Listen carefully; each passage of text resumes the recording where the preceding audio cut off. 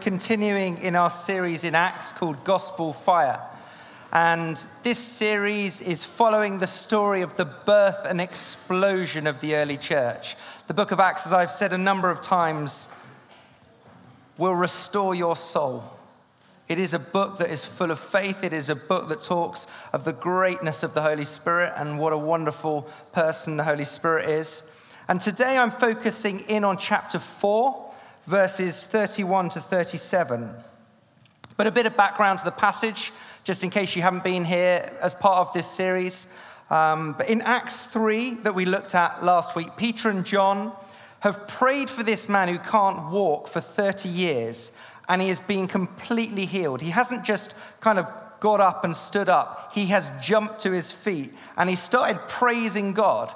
You can imagine when you see this incredible miracle, that this guy is absolutely on fire. He wants to tell everybody that's ever known about how incredible God is. And so the whole community would have been speaking about it.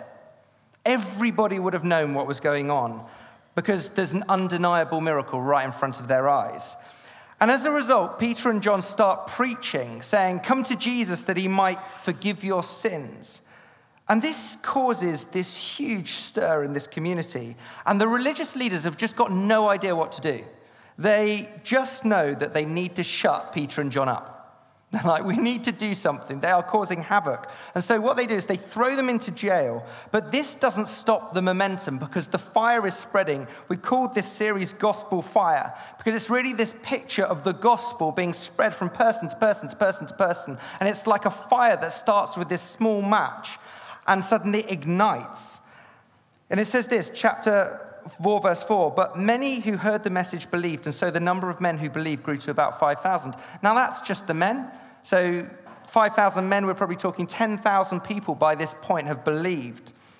The fire is growing, the message is spreading, and they just can't shut Peter and John up. And they're telling everybody who's got a pulse that they need to get right with God. Now, when they're released from jail, they go back to their people and they start praying. And their prayer, I think, is just such an amazing starting point because you could imagine they're at a time when everybody's coming against them. They've just been thrown into jail. This is a bad moment. But instead, I think many of us, if we put ourselves in that situation, would go, do you know what? I just need some safety. Lord, save me. Keep me safe. Watch over me. But what I love is that their prayer isn't for safety, it's for boldness. And we see this in verse 29. "Now, Lord, consider their threats and enable your servants to speak your word with great boldness." They're going the other way. They're going on the attack. They're like, come on. "Let everybody know. Stretch out your hand to heal and perform signs and wonders through the name of your holy servant Jesus." They're saying, we want to see more. This is amazing, but stretch out your hand, impact this community. After they prayed, the place where they were meeting was shaken. That's a proper prayer meeting, isn't it? Love a good prayer meeting. I haven't quite been in a prayer meeting yet where the room's been shaken, but there's still time. Do not worry. So they're shaken, the room's shaken. And then it goes on and it says, they were all filled with the Holy Spirit and spoke the word of God boldly. When the Holy Spirit comes, it also brings the courage of the Lord. They spoke with boldness. There was this fire going on in their hearts. All the believers were one in heart and mind. No one claimed that any of their possessions was their own, but they shared everything that they had. With great power, the apostles continued to testify to the resurrection of the Lord Jesus. And God's grace was so powerfully at work in them all that there were no needy persons among them. For from time to time, those who owned land or houses sold them. They brought the money from the sales and put it at the apostles' feet, and it was distributed to anybody as they had need. Joseph, a Levite from Cyprus, who the apostles called Barnabas, which means son of encouragement, sold a field he owned and brought the money and put it at the apostles' feet. This is radical stuff. Sometimes, if you've read this passage a number of times, you'll be like, yeah, I kind of read it before. But when you stop and thinking about it, this is an amazing community. This is such a powerful picture of community because the passage tells us that the early church and that the early Christians were extremely visibly different from everybody else in their attitude towards their money. They looked different. It says, no one claimed that any of his possessions was his own, but they shared everything that they had. So this is telling us that one of the main ways in which the world understood Christians was different was in the way that they thought about money. It was their economic mindset was completely different. The way that they dealt with their possessions and their money was different to the society around them. So in the midst of this passage, and also in Acts 2, because as you're reading this passage in Acts 4, you might think, do you know what, I feel like I've heard this before. And it's really, really similar to Acts 2. In fact, wherever the life of the early church is described, we see the Christians' phenomenal generosity. It set them apart. They look different. You see it in verses 31 to 33 in this passage. Verse 31, we're told they're filled with the Holy Spirit. In verse 32, it immediately says, as a result of being filled with the Holy Spirit, they no longer considered anything they had their own, and they shared everything. Now, I think you could stop on that point for a while because it's so challenging. You could just sit there, and we could just sit here for half an hour, and we could mull that for a bit. Might be a bit bored, but some of you will be like, yeah, that's really good. But why is it so important? Because it stands so at odds with our society and even the way that the church thinks. It's at odds with our culture. We can try and explain it away. So we could say, do you know what, it's completely unrealistic. Isn't it? It was 2,000 years ago. I mean, it doesn't happen like that anymore. Culture's moved on, times are different, money makes the world go round. So we can try and explain it away, or we can be deeply impacted by it. And I think sometimes we've got to stop and think, in what ways has our society conditioned our minds to think about our money? And what I mean by that is every day you are being conditioned to think about money in the way that society wants you to think about money. Every time you open your Facebook, every time another advert comes on, every time you turn on the television, you are being impacted about the way that you think about money. It's being formed. This idea of it's mine, again and again. But I know from my own life that generosity preaches to people. People still notice generosity. We had a comment on our Facebook page last week from a Storehouse client. And it just says this: I just want to say a massive thank you to Jess and Emily who volunteer for the Storehouse. They came round to mine and we went through the gorgeous furniture your church has given me. They were so kind, non-judgmental. You could see, feel they were Christians. Interesting phrase. They even brought me a lovely plant. I just wanted your church to know how grateful my family are and what lovely people attend your church.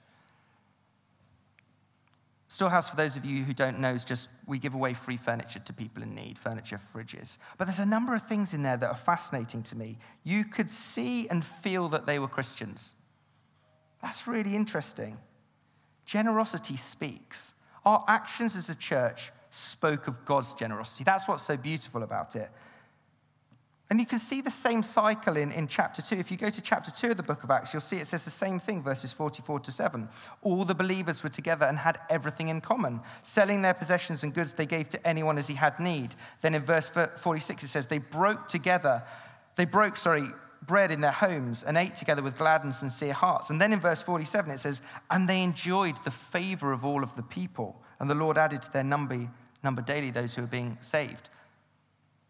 Radical, outrageous generosity with their money led to a deep togetherness. When you start sharing your stuff with people, it changes something in you.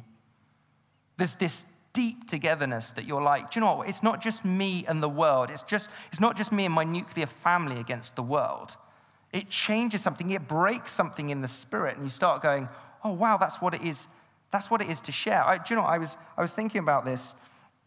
There was a guy, this is a bit of a throwaway, but there was a guy who came up after I'd spoken this morning, and he was just saying, do you know what, my car's broken down.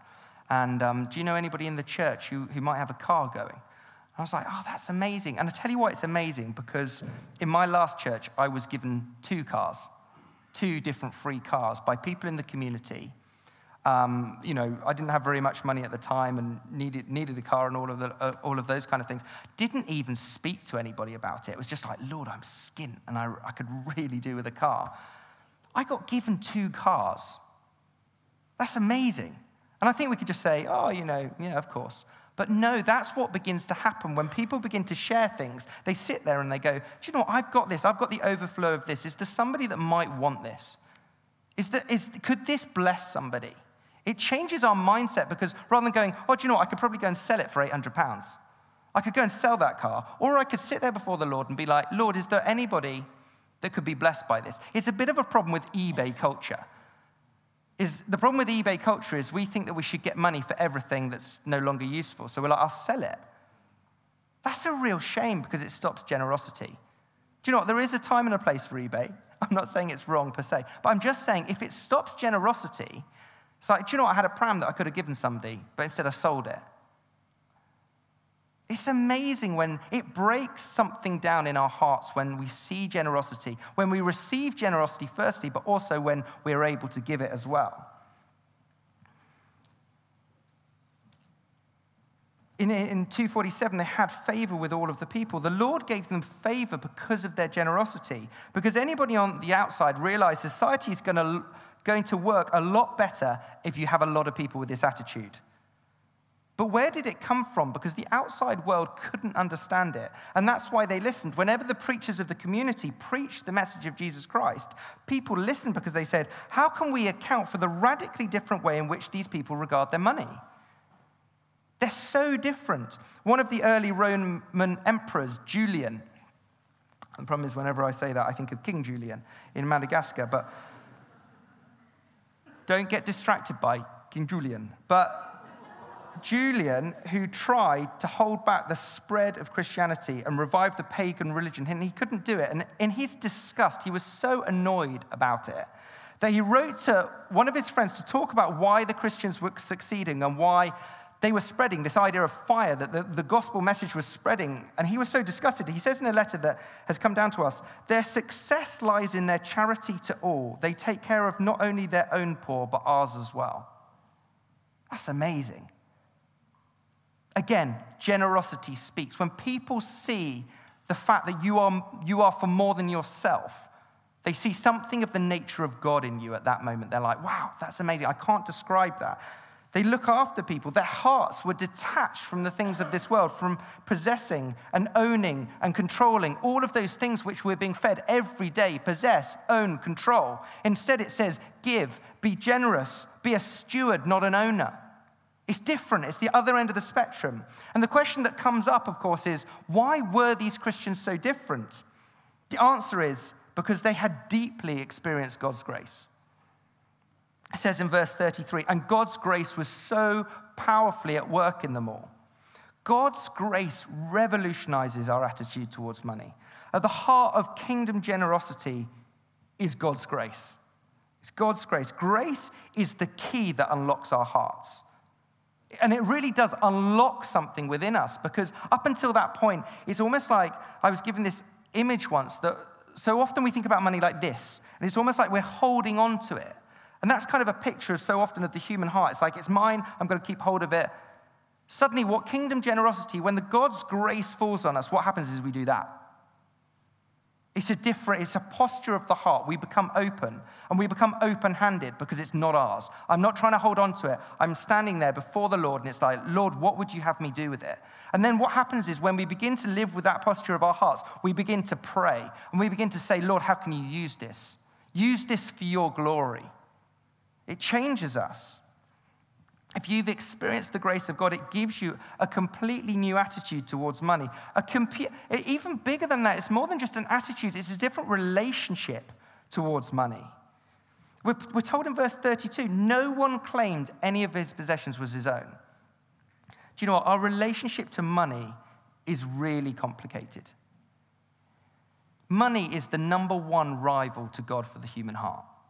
Number one, definitely. Again and again, I see it in people's life, that they are utterly bound by money. Because unless we understand God's grace, we think like owners rather than stewards. Many Christians think like this.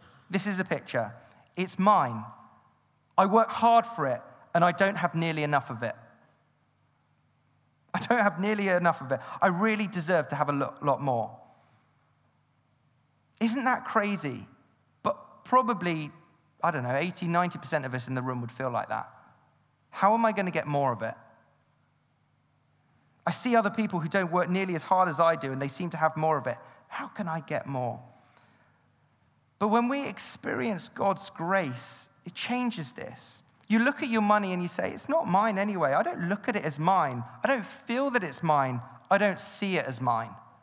It's an open-handedness. If you haven't had an experience of grace, in other words, when somebody comes to you and they ask for money, you are annoyed. That's what will happen. If you haven't experienced God's grace, somebody comes and they're like, can I have this? And you're like, you're just annoyed, you're irritable, you're touchy about people asking for money. You don't like it. If, on the other hand, you've had a real experience of God's grace as a Christian, when people ask you for money, you might feel sad because you can't give anything to them. It might be like, do you know what, I'm really sorry, but I have nothing. There's nothing that I can do to help you.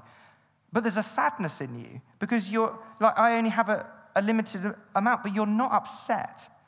You're not touchy. Can I just show you why? Because the Bible says if you've experienced God's grace, you too will have a revolutionary different way of regarding and looking at your money. You know how we like to talk in many companies about money being the bottom line? Why is it the bottom line? Because it's the thing that really, really tells you how you're doing. That's what the bottom line is.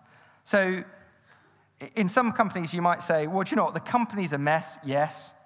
People are at each other's throats and they've fallen out. Yes. We wasted this. We blew that. But what's the bottom line? Have we made more money? Now, the bottom line tells whether or not you're making progress, and it tells you how you're really doing.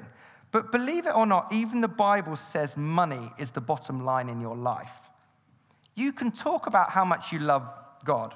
You can talk about how much the grace of God means to you. You can talk about how much you love your brothers and sisters in Jesus. But the bottom line, the thing that's unmistakable, the thing that's down there right at the bottom that tells you where your heart is and what you really, really believe when you're really pushed on it is where you spend your money and what your attitude towards money is.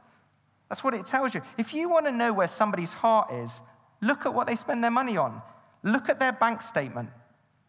It will tell you what you really think. Now, in my experience, people that are generous are intentional with their money. They pray about it. They seek God about how they can best use it. Now, Jen, my wife, is not here this evening. She, unfortunately, got the short straw of putting the kids to bed. Lucky me. But she became a Christian in her first year at university. And in her second term of being at university, she heard a talk about kingdom generosity. And she started giving regularly 1/10 of her student loan. Now, I'd always been a Christian, and I'd like the idea of being generous in the kingdom, but I just never got round to it till my third year. And we had a building project at our church, and Jen gave. I never quite got round to it. And she decided, when she was thinking about what can I give, she was like, well, do you know what? I could go without a pint a week. And so, that's something that I could probably sacrifice. And so she gave £10 a month extra on top of what she already gave. Now, the other factor that you need to take into account was that I had loads more money than Jen as a student. I was so much richer than her. She only had her student loan. I had an allowance. I had a lot of money.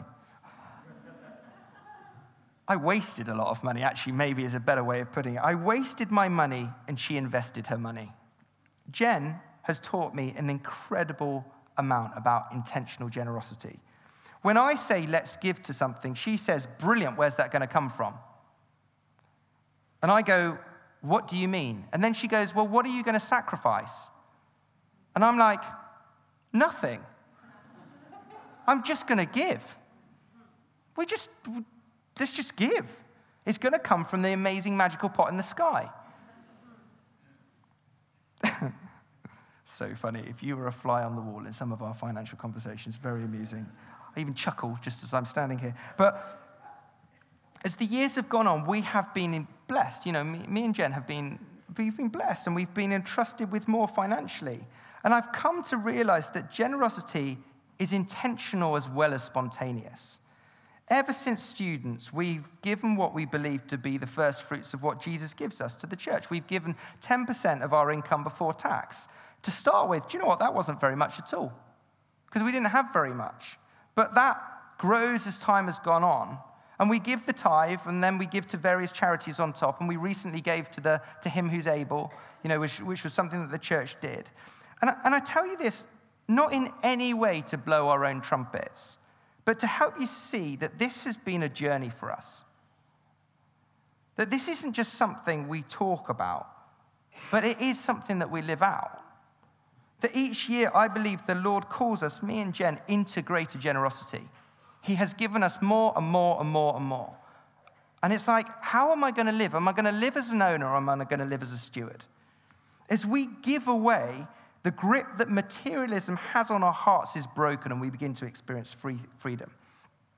Luther used to get up every day and say this: I'm rich. I'm rich.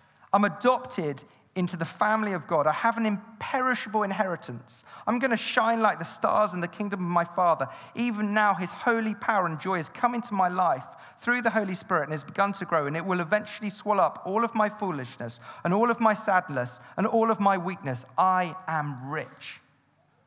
Now, when you say that, you immediately look at your material possessions and say, this is a small thing compared to what I have and I will never lose. Sometimes we just have to think with a perspective of heaven rather than just about now. We get so stuck in the now. This is all grace. It's all grace. I was stuck in the slimy pit and Jesus came and rescued me. He took my sin and my shame and he nailed it to the cross. He took my filthy rags and he replaces them with beautiful garments. The old is gone, the new has come. You could use analogy after analogy throughout the scriptures where it talks about I was like this, but Jesus came and rescued me. This means that when we look at the world, we look with a new perspective. We look with new glasses, with glasses of grace. Yet not my will, but yours be done. Yet not my will. And these glasses change everything because it melts away our possessiveness. Paul says in 2 Corinthians 8, verse 8, when he's asking the Corinthian Christians to give to hunger relief, he says, I'm not commanding you to give.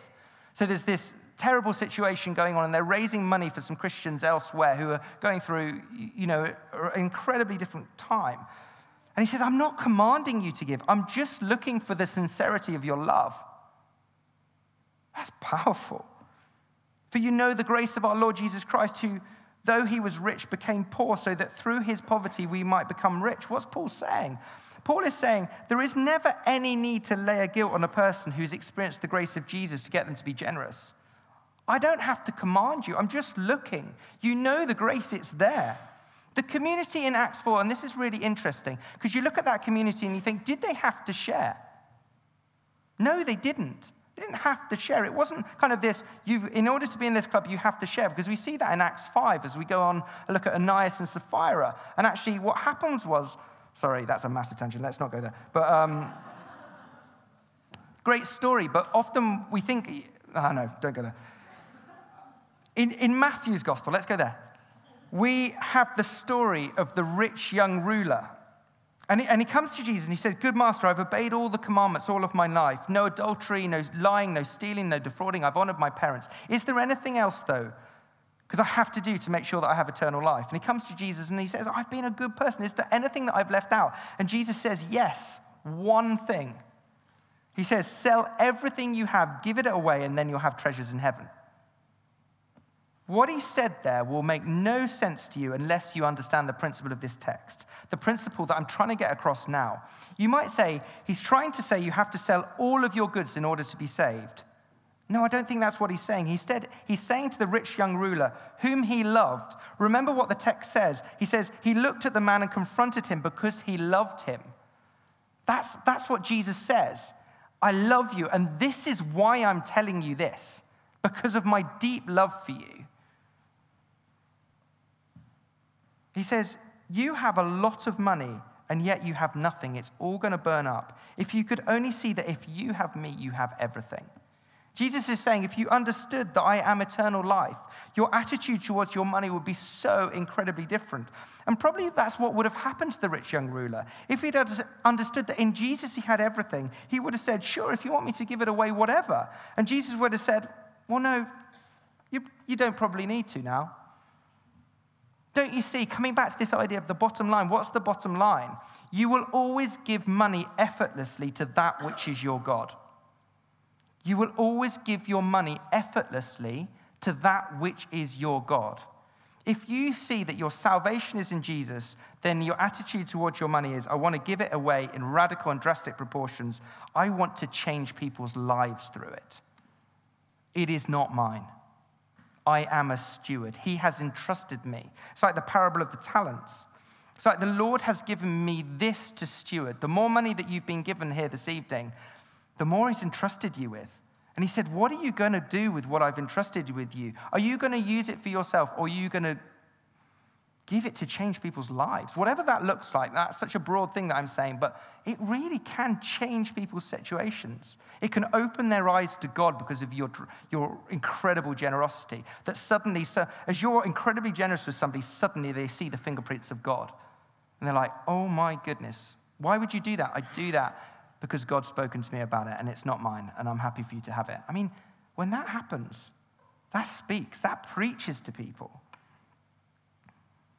On the other hand, if your salvation is in what you're wearing, your looks, your romance, your own status, if your salvation is in security in life, and you know what, that's the number one thing that the church is fighting against. It's just what I want to lock it all in. I want us just to be so secure. Then you're going to hold on to that money, and it's going to go effortlessly to those things which are your real God. That's why when you look at your money, you can tell where your heart is. Your money is a bottom line. It tells you where your salvation is. It tells you where your real religion is. If the idea of giving away great proportions of money to the church or to the poor just appalls you, it shows that your heart is someplace else. Grace revolutionizes your very relationship with and attitude towards money. And if we let God's grace permeate our hearts, if we let it sink in, if we let it soften our souls, we will experience freedom from the grip of materialism because it is so incredibly strong. Now, many of you here are kind of early on in your journey with money. Do you know what I mean? It's like you might be, you're like, I haven't got much. Do you know what I mean? This is all very lovely if I was 50 and I had loads of money. But I'm skint. Do you know what? That's a lie, firstly. You've probably got more money than you think that you have. If I was to bring in a whole load of people from a different place, and they would look at you and they go, you are absolutely minted. They would. They'd be like, look at the amount of available money that you have. And you think that you're poor. You have a poverty mindset. You are so rich. Do you realize that every day you're making decisions about how you use your money? And the thing that I'd love to say to you, if you're early on in this journey of using your money, is that the principles that you put in now will walk with you for the rest of your life. You don't suddenly start getting generous when you have money if you have nothing. If you don't have very much and you're generous with that, you will be generous when you have much. I absolutely see that all the time. I see people going, do you know what, I'll sort this out later on in life. It doesn't happen. Because when we get more, we're just like, it's even more mine. Whereas when we're open-handed, when we don't have, it's like the widow's mite, isn't it? She gave everything that she had. It's an attitude of the heart. It's not really about the amount of money. It's about the attitude behind it of, it's the Lord's. It's his. What are we going to do with it? So my encouragement is, get this sorted when you've got £10, because when you've got 100,000, then you're in a different place. As a church, one of our values is outrageous generosity. And do you know what? I could have just gone for the value of generosity, but it wouldn't have been enough. It's like, oh, we want to be generous. Do you know what? I look at this picture of the early church, and I look at it and I think, do you know what? They were outrageously generous. They were outrageously generous with one another. They were outrageously generous with people outside of their community, with the poor, that they gave away in massive proportions, that they looked after people. Outrageously generous. And do you know what? Do I think that we're there as a community? No, I don't. I think that we're getting more generous. I think, I see this picture and I'm like, wow, I love the picture of that community, of this sharing that's going on. I do know many incredibly generous people in this community, and I'm so thankful to the Lord for them. Many of you gave sacrificially to the Him Who's Able. We did about 11 months ago, we did this campaign where we were raising some money for the congregations that we were launching into and the things that we were going to do. And we're sending out an update in the next couple of weeks with how your money's been used. And I just want to say a massive thank you to you for your generosity, that you sowed something into the kingdom. I do not take that for granted. And so what I'm saying is that we're pressing into something. I think that we're growing in this. But I think there are two main outworkings just to finish on this evening. Generosity in our lives and generosity with his bride, the church. My prayer is this, would people see your generosity in the workplace and in the neighborhoods and in your student halls with the way that you share your possessions? Would they be blown away by the way that you share? Would they see it in you with your open-handedness? You're like, do you know what? I'm not asking for something. Yeah, do you know what? You use it. Bring it back, but use it. With the way that you're hospitable, with the way that you invite your neighbors round, with the way that you have people into your living space because it's not yours, it's his. Do you know that if you have a student room or, if you have a massive house, it's his. It's his to be used for his glory. And therefore, you need to think about, how am I going to open up that space? How can I use that for the things of him? Invite people into it. Be generous with your food. Be generous with your lives. Be more generous with other people than you are with yourself. That people would see something different, that they would see the heartbeat of God in you. Secondly, my encouragement, be generous with his bride. Do you know what? This is quite a big church. Probably 40% of people in our community give regularly to the church. That's not bad. But imagine what that would look like if that shifted. If everybody kind of got before the Lord and they were like, Lord, what are you asking of me? Their generosity enables us to meet here in this wonderful building, to have refreshment. The 40%, their generosity enables us to meet here in this wonderful building to have refreshments every week. It enables us to host newcomers' lunches, to run our children's ministries. Do you know that 8 children gave their lives to the Lord this morning? I think we should have... That's something you might not see. But we have an incredible children's ministry that we've probably seen about 25 kids give their lives to the Lord this year. My daughter gave her life to the Lord today. That is not something I take for granted. That is something I am so thankful for the people that invest in my children. I'm up here preaching, I'm up here in this service, but they're giving their lives away. Do you know what? 97% of them are volunteers. And they're investing in my children's future, that they're teaching them to love Jesus. Yeah, I still have a responsibility for that. But I'm so grateful that they give their lives away to do that. Don't take it for granted. Generosity, yes, I'm focusing on money, but it's also about what we do with our time. They are investing in my children. Thank you, Jesus, for them. To run our Storehouse project, that story that I shared earlier was about a project that enables people who are destitute, have nothing, to experience something of God's generosity.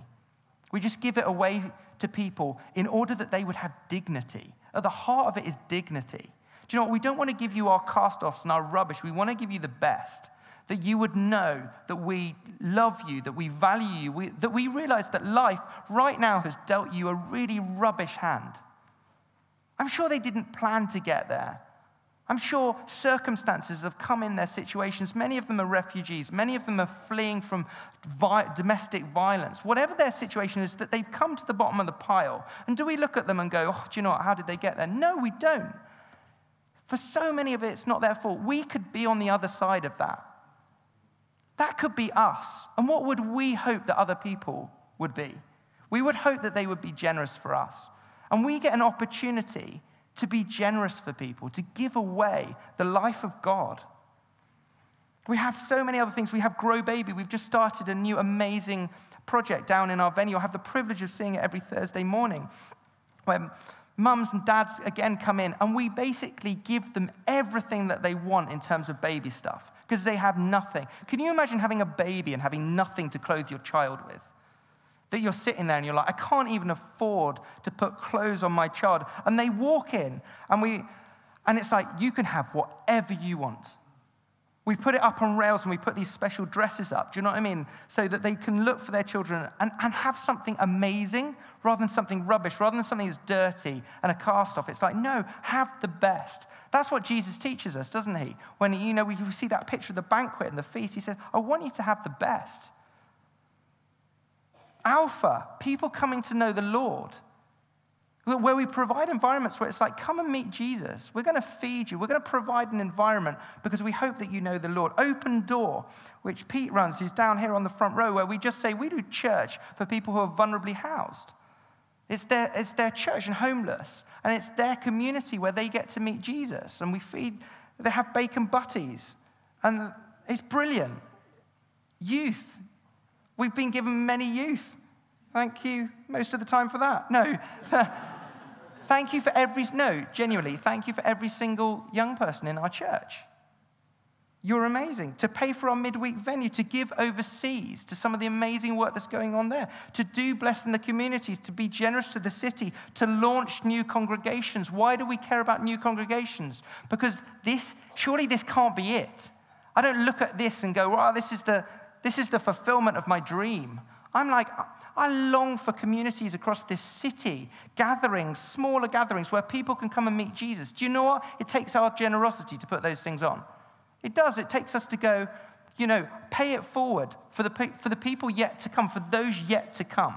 I love that phrase because it's this expectation that there are people not yet with us who are going to one day be a part of us. And that some of us go before in that generosity and we say, do you know what, I'm going to pay for you that you can have refreshments, that you can go on Alpha, that you can have a new believers pack, that you can have a Bible, that you can come to a nice, heated, warm venue. All of those things because it's outrageous. And I'm going to bang the mic, generosity. If you're here for the first time today, I don't normally rant this much. I want you to know I do not speak about money every week. Because you might be walking in and it's like, wow, he really cares about money. I haven't spoken on money for 11 months. Since we did the giving stuff 11 months ago, I spoke on it. But you know what? This is a massive issue of discipleship. So I cannot apologize for it because I believe that it grips the human heart. As a pastor, it is my hope and desire to speak the truth of God into situations, whether it's uncomfortable or not. Do you know what? Do you think that I got up this morning, I was like, do you know what? I love to speak about money. Hallelujah, I get to preach about money. I was like, oh, I've got to preach about money. But why is it difficult? Because it's so personal. Money is so personal that some of you will have come in, and I'm talking about generosity, and you're like, I can't even pay my own bills. I'm in a debt crisis. Do you know what? If that's you, firstly, you're so welcome. And secondly, we'd love to pray for you because we think God can shift things. And I hope that this community can be a help to you as well, is that you see something. So, do you know what? I put the forms on the chairs, and this is in no way to cajole you. Do you know what I mean? I'm not here to manipulate you into giving. I don't want to do that. Nothing could be further from the truth. But for some of you, you're just in that place where you're like, do you know what? I want to start that journey of giving. I want to go on that journey. For others of you, do you know what? You've been giving for a while, and it's right that you change that. It's like the Lord has blessed you, and you want to up that. And great, go for it. Just hand it in downstairs at the end. But God, at the heart of all of this is God's grace, is that God has been so wonderfully abundant with us. Let us be open-handed with everything that he gives us in this life. Why don't we stand and I'm going to pray.